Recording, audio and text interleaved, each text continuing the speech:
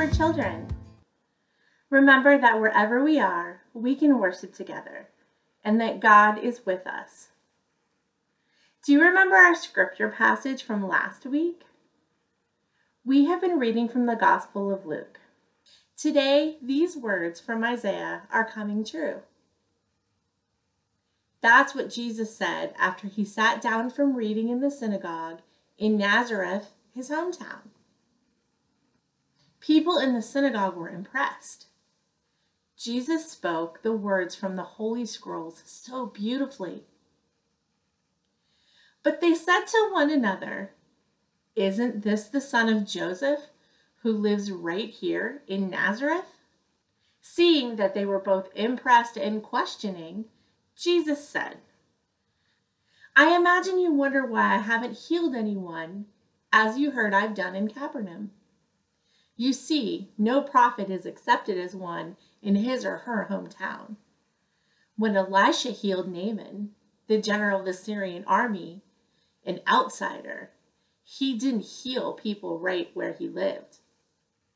People didn't like hearing that Jesus would heal people in other towns, but not in Nazareth. They didn't just not like it, they got angry, very angry.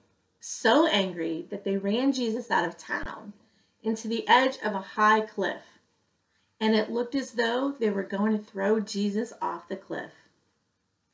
But Jesus turned and walked through the crowd, and he continued on his journey. I wonder why the people got so angry at Jesus. Maybe Jesus made them angry by pointing out that they were being exclusive and not welcoming others, and not welcoming one of their own. If we were to think about what it might have been like to be in that congregation, maybe we would feel angry too. Maybe over the generations, they've learned to have a certain expectation about God. And then Jesus comes back to teach them and turns all of their expectations on their heads. He's telling them to do things that they might not want to do, like to be inclusive of everyone. And maybe that's why they got so angry. It kind of reminds me of this book. Do you know the story? It's called Don't Let the Pigeon Drive the Bus by Mo Willems.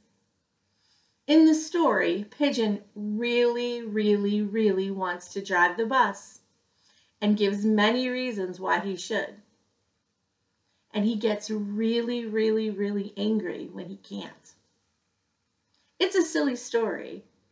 But I think we can all think of a time when we felt like Pigeon, or the people in the congregation in Nazareth. The scripture tells us that Jesus just walks away from the people that were so angry at him. I wonder how he was able to do that. Remember when Jesus was baptized and he received the Holy Spirit? God reminds him that he is loved. Maybe Jesus remembered that when he walked away. Jesus came to teach us that God's love is for everyone, and not just for the people of our church and our friends and our family. Let's say a prayer together.